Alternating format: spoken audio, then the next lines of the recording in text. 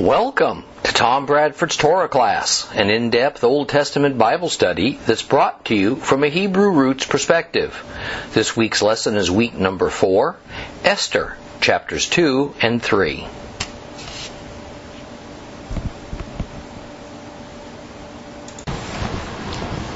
We left off last week in Esther chapter 2, and we saw that Esther was now residing in the royal harem in Susa, and that she and her adoptive father Mordecai were actually already living in Susa at that time. Now we notice that the Bible gives us no implication that Esther was kidnapped or forced against her will, or was she mistreated when she was sent to that harem. There's also no hint that this was the case for any of the other virgin girls. In fact, since what was really happening was that these girls were entering a beauty pageant with the winner becoming Queen of Persia, it seems to me that most of the girls and their families would have considered this a great and unexpected opportunity. And this is especially so when we consider that in Persian society there were 7 aristocratic families from which the king always chose his queen. So for this customary marriage protocol to be set aside, and instead any girl of any family, ethnicity, social status, in the enormous Persian Empire who was beautiful and charming enough, she was to be given a chance to become royalty. Well, that kind of thing was simply unheard of.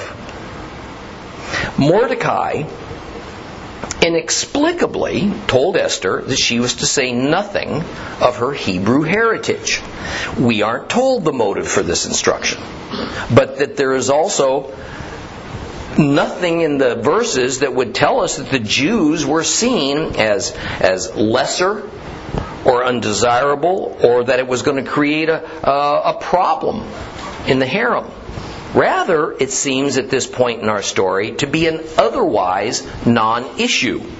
So let's pick up the plot of Esther from chapter 2, verse 10. Chapter 2, verse 10. If you have a complete Jewish Bible, that's page 1090. Esther chapter 2, verse 10.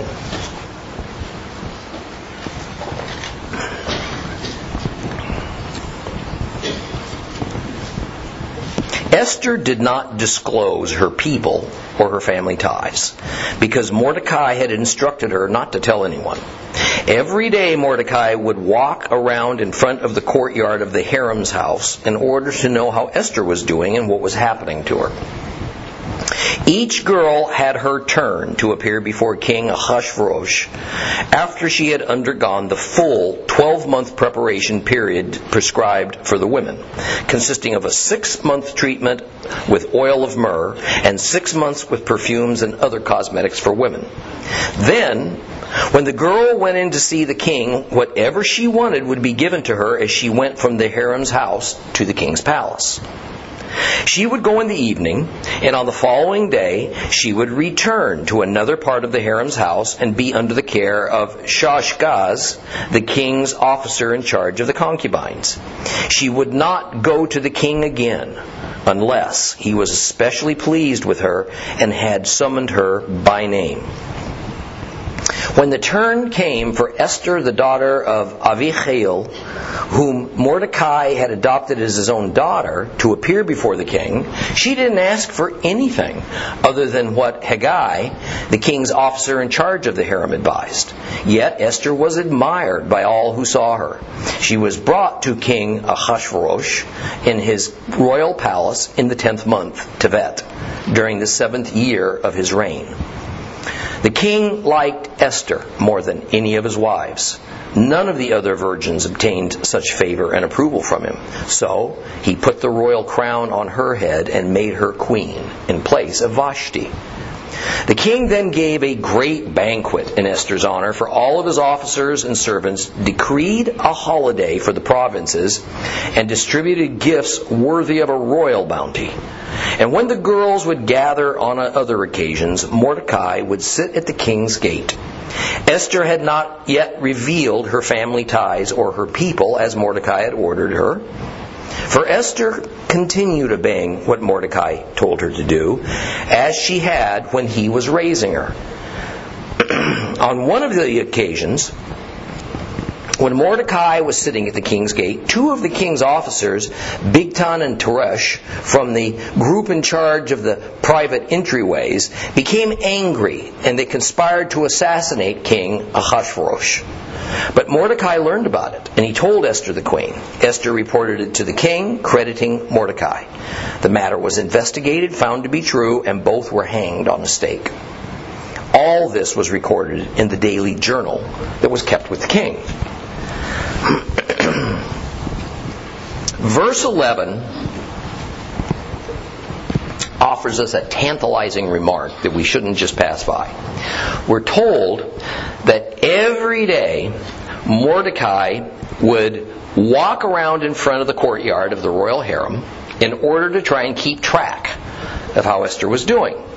The first question that enters my mind is, wouldn't he look suspicious? Even more, was the royal harem actually located in a common place such that anyone could just walk by and gawk? I mean, the harem is where the king's private concubines and wives lived. It was customary that the children lived with their mothers in the harem. So security and a level of privacy would have been maintained, and it's hard to imagine that just anyone could go hang out in front of the harem house without being questioned. How was Mordecai able to do it? I'm going to leave that hanging for just a few minutes, and we'll take it up again. Beginning in verse 12, we get an overview of the interview procedure, if you would, for the virgin girls. After going through some kind of a vetting process, where it was Haggai who seems to have decided who could even remain in the contest and who was likely sent home, then each of the semifinalists had her turn before the king. But this didn't happen until all the remaining girls went through a 12-month beautification process that no doubt included lessons in court etiquette and other aristocratic refinements. Sometime after this 12-month period, a girl would be sent to be with the king overnight.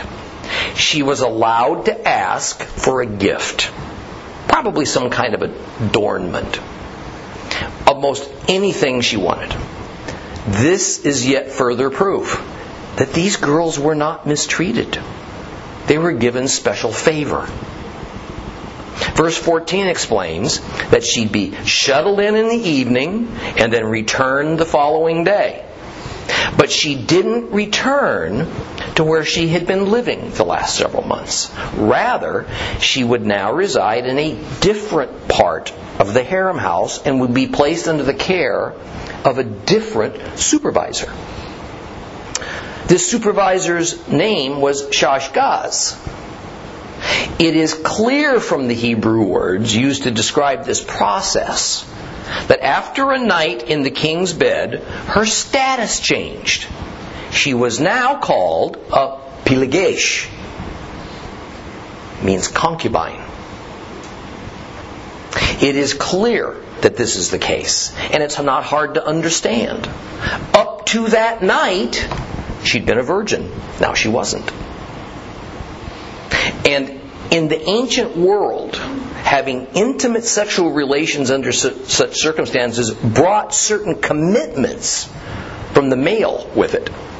So what we have then is that in one section of the harem house, the virgin girls resided and were prepared to be auditioned. And then once auditioned, they became part of the king's stable of concubines. From this stable of concubines, the king would eventually choose his new wife. Let's be clear. This is not how it was usually done. This wasn't the standard Middle Eastern way of wife choosing for kings. Rather, this is the unique system that King Xerxes' royal court came up with for this particular situation. And in some ways, it's rather absurd and comical. But the last half of verse 14 tells us something rather sad. The girl who was now a concubine would never go to the king again unless he called for her by name. That is, whereas when the virgin girls were first taken to him, it was at the selection of Hegai, and each would eventually be given her opportunity. Nonetheless, each virgin girl was a stranger to King Xerxes. But once he had spent a night with a girl, she was now officially his concubine. And from here forward, the king would decide when, if ever again, he wanted to see her. So we see here the cruelness of polygamy. Each girl was just a number. This is the downside of living in a royal harem. If the king had a large number of concubines, which most of them did, he only called for his favorites. The rest were forgotten, and they'd languish there for the rest of their lives. Even if they were somehow released, no man would want a former king's concubine for a wife because she wasn't a virgin. As part of a harem, she lived like a well-cared-for hamster in a cage. Or more aptly, as a living widow. She had no chance of having children unless she was impregnated by the king. And if the harem was a large one, those chances were pretty minimal. The concubine's relationship with the king was impersonal. Her children, if she ever had any, were the king's children. But they were of lesser status than the children of the king's several legal wives. Most of the time, the children of concubines lived with their mothers in the harem until they matured. But at some point, the king might take a liking to one or more of them. And once they became of age, they might be moved into the king's quarters. Verse 15 tells us that the inevitable night came for Esther's audition. And it is in this context that we first hear that her father's name was Avihail. And when Esther went in to be with King Xerxes, when asked what she might like as her personal gift of adornment, we're told she followed Hagai's advice and she asked for nothing. No doubt Hegai knew how to play this game. And he favored Esther. And so he went about helping her to win over the king. And equally obviously, Esther wanted to win this beauty contest and become the queen. Now there was something very special about Esther's bearing, as she seemed to win over all she came in contact with. Even the girls she was competing against. It's clear throughout the story that her physical beauty was glorious, but it was her inner beauty that set her apart. How often I have stood just out of sight and watched my wife wisely counsel our young granddaughters as they stood before a mirror, primping and looking at themselves rather admiringly. And she reminds them that while indeed they are lovely to look at, God sees something else. Something far more important. He sees what matters most, what lies under that outer shell. He examines them for the beauty of their hearts and their minds and their thoughts and even their deeds. And she tells them that in this physical world of humanity on earth, there's going to be lots and lots of pretty girls. And in a sense, they're going to be competing with them and comparing themselves constantly against them. But what is going to separate them from the others, what's going to make for longer lasting, much happier relationships, is their inner beauty. Men being such visual creatures, we may well be attracted by shapeliness and a pretty face at first. But it doesn't take too long before that kind of beauty wears off. And we're now looking for the next one. Unless there's an inner quality of loveliness that transcends and it draws us to her in a way that we can't so easily forget or escape. Esther was apparently the epitome of inner beauty. Which, by the way, is a choice. But she was also the recipient of outward beauty. That's a gift from God. So now in verse 16, we get a time marker. It's the 10th month of the year, in the 7th year of King Xerxes' reign, that Esther was called to go into the king. Notice once again the number 7. We have found this growing sequence of 7s in the book of Esther, which lets us know that the God of Israel was directly involved with this. It was in Xerxes' 7th year that Esther was elevated to Queen of Persia. The number 7 giving us a clue that the providence of God was working behind the scenes to get the timing of her coronation in perfect coordination with His plans. And by the way, in the Septuagint and in other Greek versions, we're told it was the 12th month of the 7th year, as opposed to the 10th month of the 7th year, that the king of Persia fell in love with Esther. Now let's back up to chapter 1. And we find that it was in Xerxes' 3rd year that the incident with his wife, Queen Vashti, had occurred. So about 4 years then have passed since that time. Esther and many other girls have been part of that harem for going on 4 years. Preparing, waiting their turn. Getting used to the idea that their lives are changed forever. And when Esther is chosen by Xerxes as his new queen, where does that leave the rest of them? That hope for the ultimate prize is gone. Some girls, no doubt, have embraced the change. They enjoy the attention, the luxurious surroundings, their lives of leisure. Others are coming to realize the emptiness of soul, the lack of love, the lack of meaning in their lives that such constant decadence and separation from their families brings with it. The marriage with Esther included yet another banquet, sponsored by the king, this one in Esther's honors. But those invited were mainly high government officials. For the remainder of the Persian population, so that they might join in the celebration, a holiday was declared, and gifts, probably of food, were distributed. Now, verse 19 explains that the harem girls would gather outdoors on occasions, and when they did, Mordecai would go and sit at the king's gate. Now, the reality is that this verse is not at all clear in its meaning, and in fact, the Septuagint version is quite different than the Hebrew version.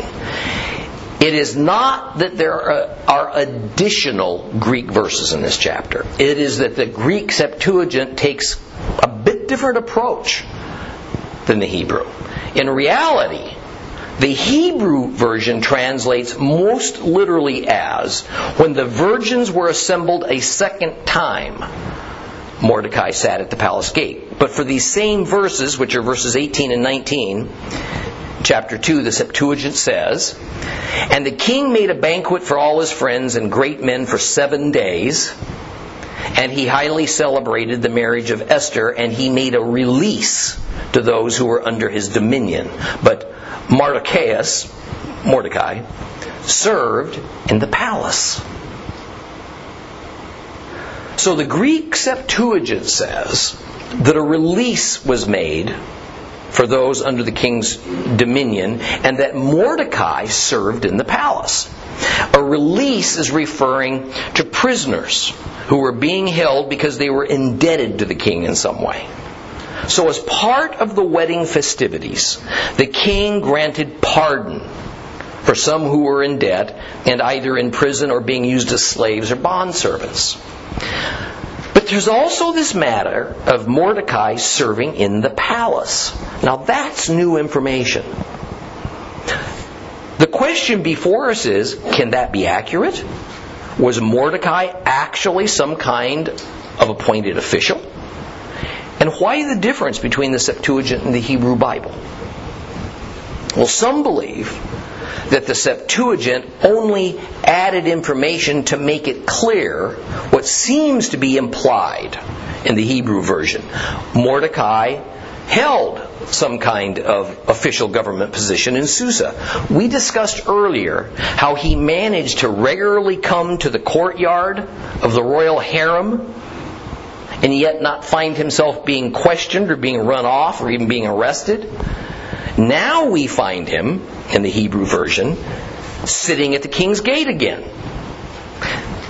There is little doubt that this passage about him sitting at the king's gate is not so much reporting on Mordecai's physical whereabouts. Rather, it is stating his official position as a member of the royal court. See, here's the thing. Susa had a royal area or compound that was off limits to commoners unless they were invited.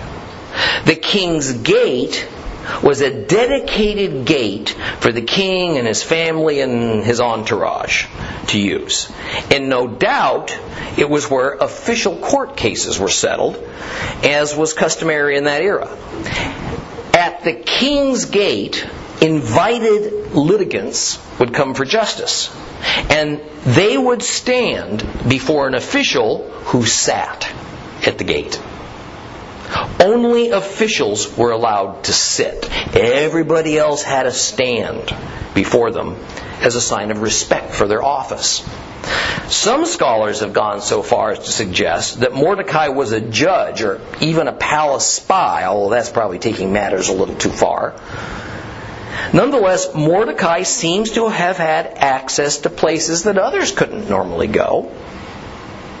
And since in the order of the narrative, his sitting at the king's gate comes after Esther was crowned queen, it might just be that with her new royal influence, she had arranged for Mordecai to be further elevated in his position in the government.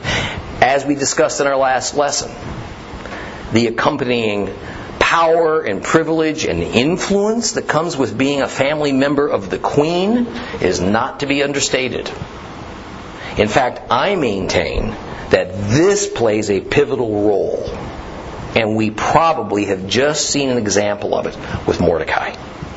Now, verse 20 explains that even now as queen of Persia, and after 4 years having passed since she had originally joined the harem, Esther hadn't revealed that she was a Jew. And it really doesn't appear that Esther necessarily understood why it had to be that way. Rather, as says the verse, Esther simply continued obeying what Mordecai had told her to do. This should not be seen as intrigue. Rather, it's just a further statement of Esther's sterling character and unwavering allegiance to Mordecai. See, by Middle Eastern and Hebrew custom, because she was now legally married, and by the way, there's no challenge, even by the rabbis, that this was anything but a legal marriage to the king. then under those terms, she was no longer under Mordecai's authority. She did not have to obey him. But even more, it's unimaginable that anyone in authority, and especially not the king, must have even asked her about her people or her race. Because had they, there's no way she could simply have refused to tell them. It's rather that race and ethnicity simply didn't matter yet. But then something happens on one of the occasions that Mordecai was at the king's gate. Two of the king's closest officials, Bigtan and Teresh, were overheard conspiring to murder King Xerxes. In fact, other Jewish documents claim that Bigtan and Teresh were gate guards, which explains why they were at the king's gate. It was common that a king would be assassinated by insiders, and in fact, that is what seems to have eventually happened to Xerxes. Mordecai immediately contacted Esther, who reported the conspiracy to the king, giving Mordecai the credit for his fine detective work. The matter was proved to be true, and the two gate guards were executed. The verses say they were impaled on a stake, which there's no reason to doubt, because doing so was just a common thing. However, the way it worked was that a criminal would first be executed, then his corpse was impaled on a stake in a public place as a warning to those who might try the same thing, and as a public humiliation to his family. Let's move on to chapter 3 of Esther. Esther chapter 3. Page 1091 if you have a complete Jewish Bible.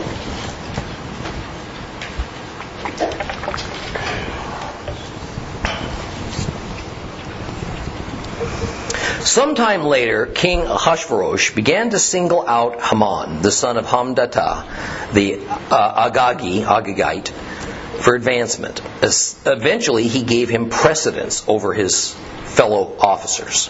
All the king's servants at the king's gate would kneel and bow before Haman, because the king had ordered so. But Mordecai would neither kneel nor bow down to him. The king's servants at the king's gates asked Mordecai, "Why don't you obey the king's order?" But after they had confronted him a number of times without his paying attention to them, they told Haman in order to find out whether Mordecai's explanation that he was a Jew would suffice to justify his behavior. Haman was furious when he saw that Mordecai was not kneeling and bowing down to him. However, on learning what people Mordecai belonged to, it seemed to him a waste to lay hands on Mordecai alone. Rather, he decided to destroy all of Mordecai's people, the Jews, throughout the whole of Ahasuerus' kingdom. So in the first month, the month of Nisan, in the 12th year of Ahasuerus, they began throwing pur, that is, they cast lots, before Haman every day and every month until the 12th month, which is the month of Adar. Then Haman said to Ahasuerus, "There is a peculiar people scattered and dispersed among the peoples in all the provinces of your kingdom. Their laws are different from those of every other people. Moreover, they don't observe the king's laws. It doesn't benefit the king to tolerate them. If it pleases the king, have a decree written for their destruction, and I will hand over 330 tons of silver to the officials in charge of the king's affairs to deposit in the royal treasury." The king took his signet ring from his hand. He gave it to Haman, the son of Hammedatha, the Agagi, the enemy of the Jews. And the king said to Haman, "The money is given to you, and the people too, to do with as seems good to you." The king's secretaries were summoned on the 13th day of the first month.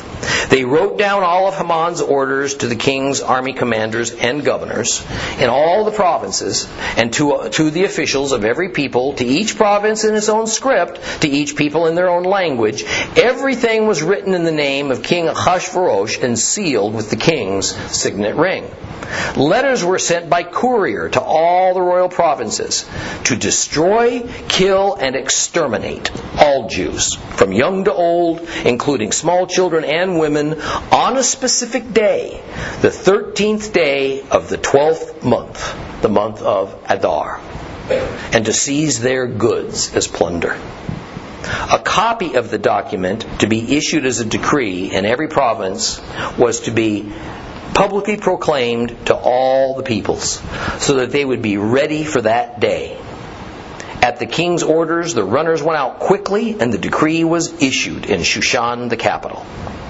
Then the king and Haman sat down for a drink together, but the city of Shushan was thrown into confusion.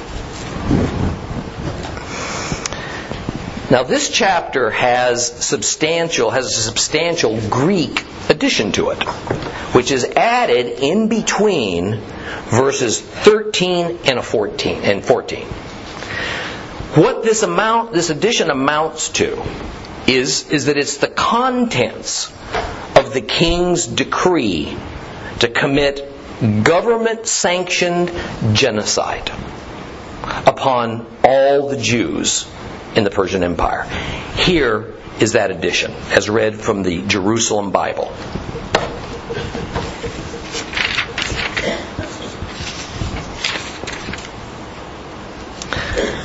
Remember, this starts after verse 13 in the Hebrew Bible. The text of the letter was as follows. The great king, Ahasuerus, to the governors of the 127 provinces stretching from India to Ethiopia, and to their subordinate district commissioners.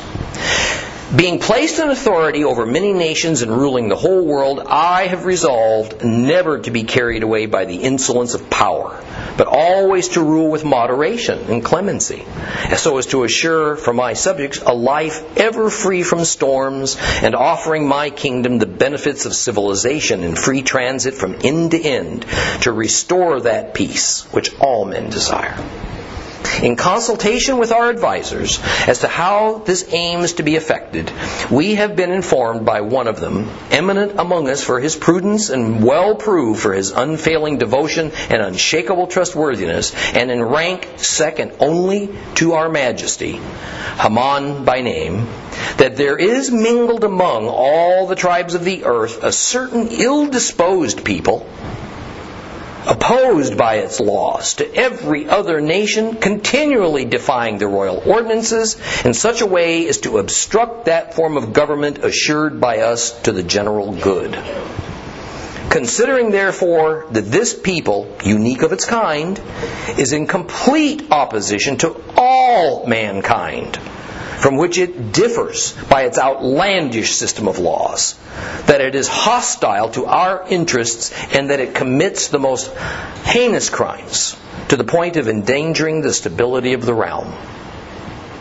We command that the people designated to you in the letters written by Haman, appointed to watch over our interests and as a second father to us, are all, including women and children, to be destroyed, root and branch, by the swords of their enemies, without pity, without mercy, on the 14th day of the 12th month, Adar, of the present year. So that these past and present malcontents, being in one day forcibly thrown down to Hades, our government may henceforth enjoy perpetual stability and peace. That could have been on the news last night, couldn't it? Think about it. It wouldn't surprise me that when the Antichrist comes, he may just reach right into this and pull this straight out, because it would work today.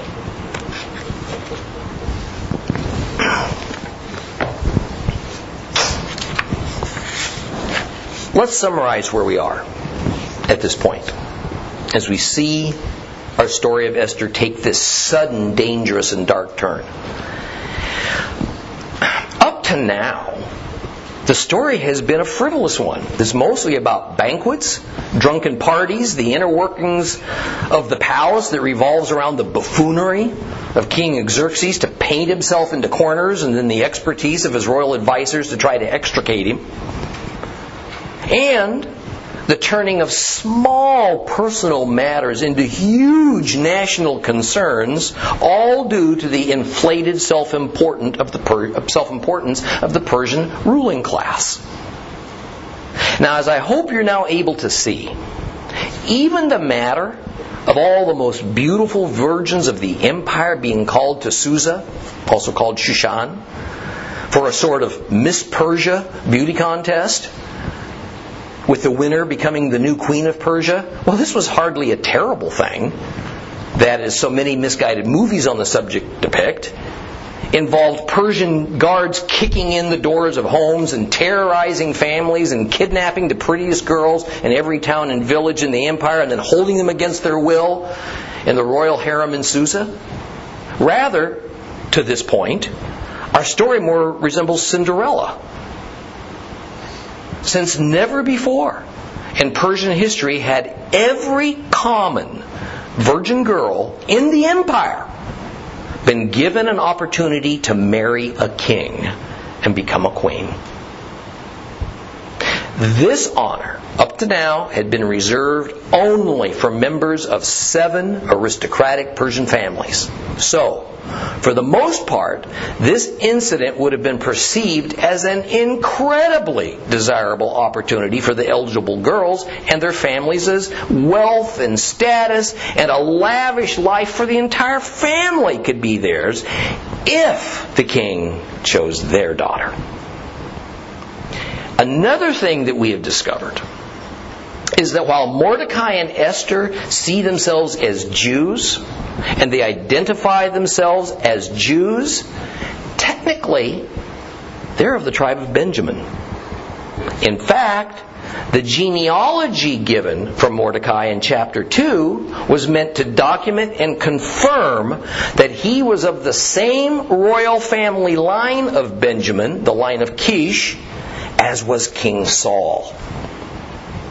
Thus, in our story, Mordecai at first seems like some kind of an unofficial leader of the Jews in the city of Susa, even though it's not stated. But by the end of chapter 2, it's pretty clear that even before Esther became queen, he held some kind of official position in the Persian government. And then after she became queen, that position seems to have become even a little more important. Now, as regards Esther and Mordecai's Jewishness, to this point in the story, their ethnicity plays no role. There is no display of any kind of bigotry or intolerance of Jews, and in fact, Jews seem to be in as much harmony in Persian society as any of the other scores of ethnicities that made up the multicultural media Persian Empire.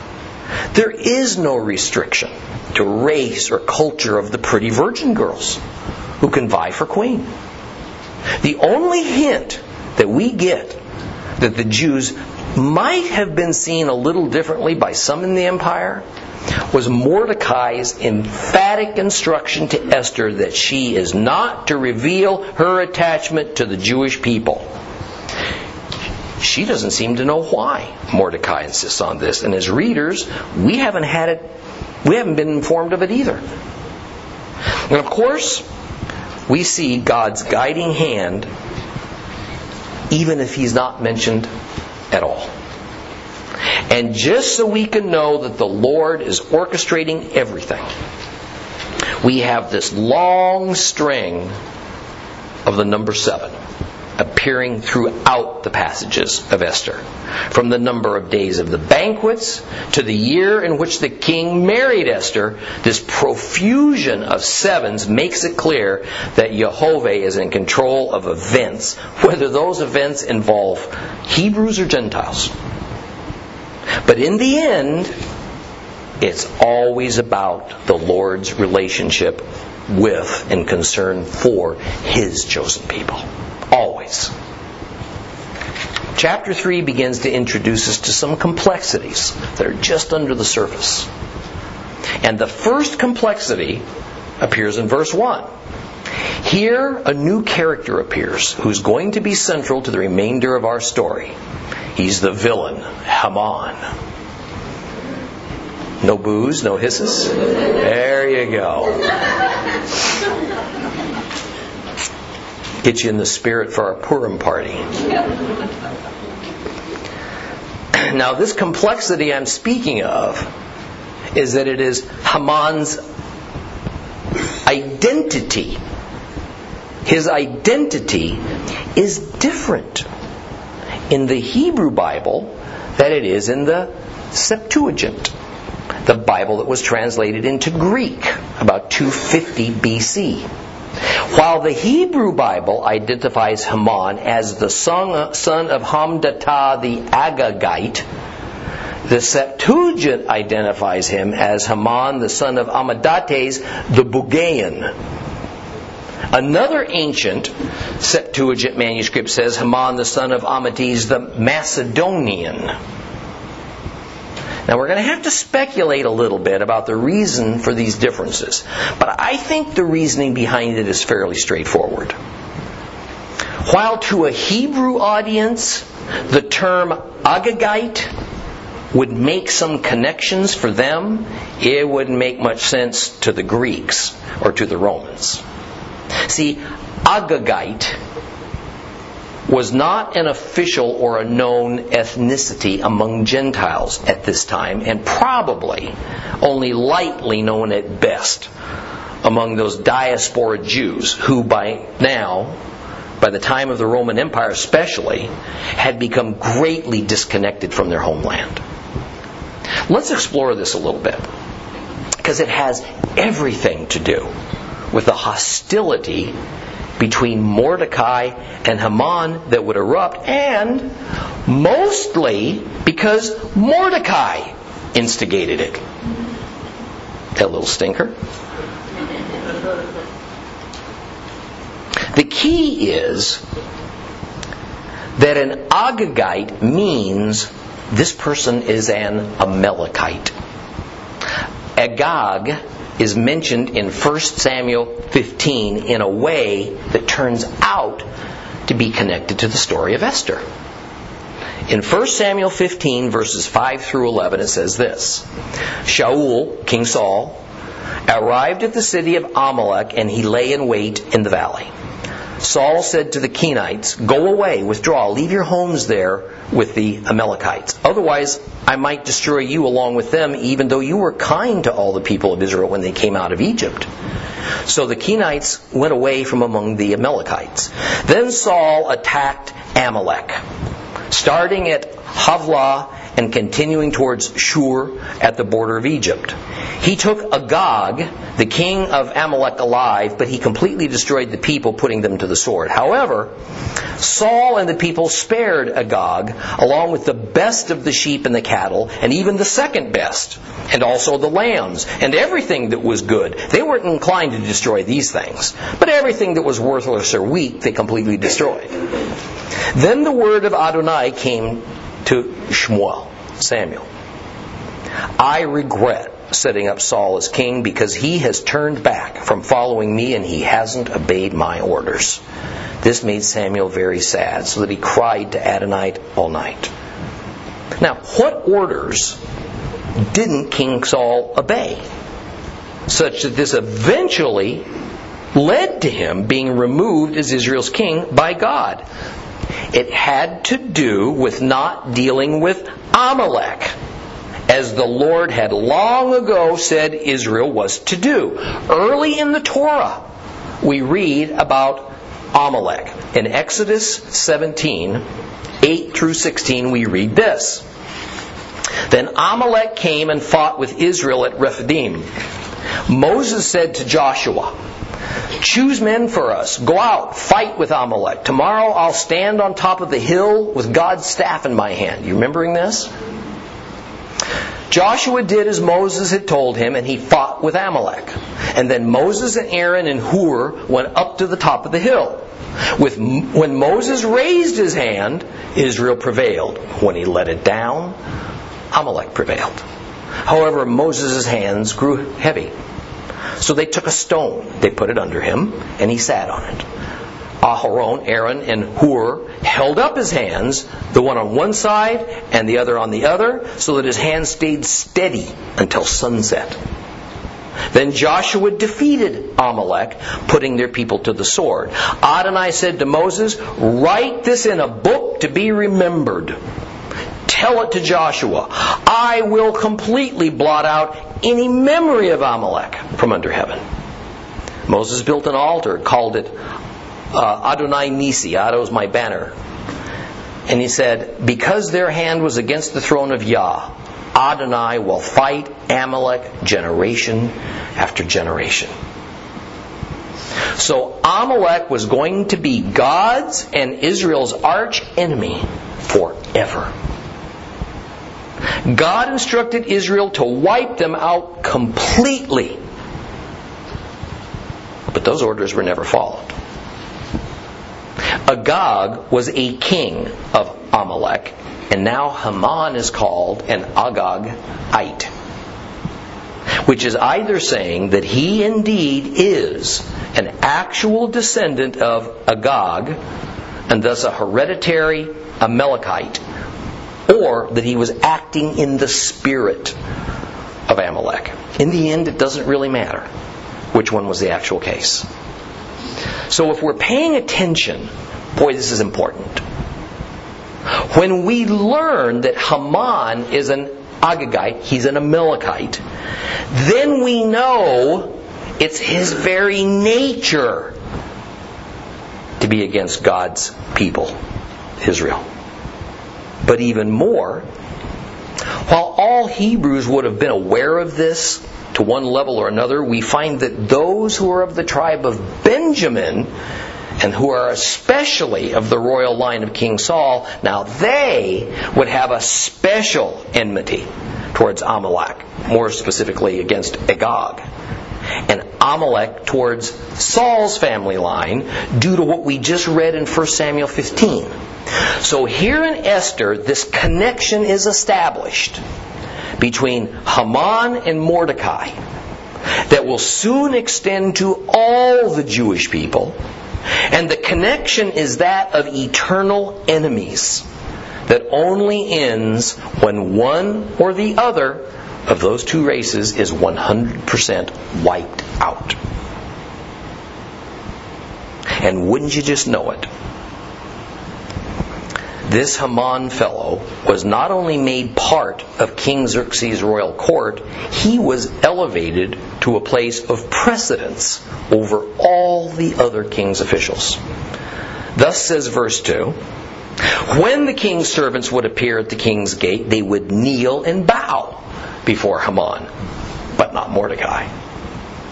He stubbornly refused, even knowing he was breaking the king's orders and all Persian protocol in refusing to acknowledge Haman's status. Notice once again the meeting place that we hear about is where? The king's gate. And that the people who were there are called the king's servants and Mordecai. This rather cements my contention that the king's gate was essentially off limits to all but the king's officials and servants, and so the presence of Mordecai indicates he was indeed one of the king's officials or servants. But why wouldn't Mordecai bow before Haman? I mean, verse 4 says that the others of the king's servants were astonished that he wouldn't do this. And so when they inquired why he wouldn't explain, his only answer was, he's a Jew. Next week, we'll see why the seeming personal matter between Mordecai and Haman escalates highly. And we're going to talk some more about what being a Jew has to do with Mordecai refusing to show respect to Haman, and it's not going to be what you think it is.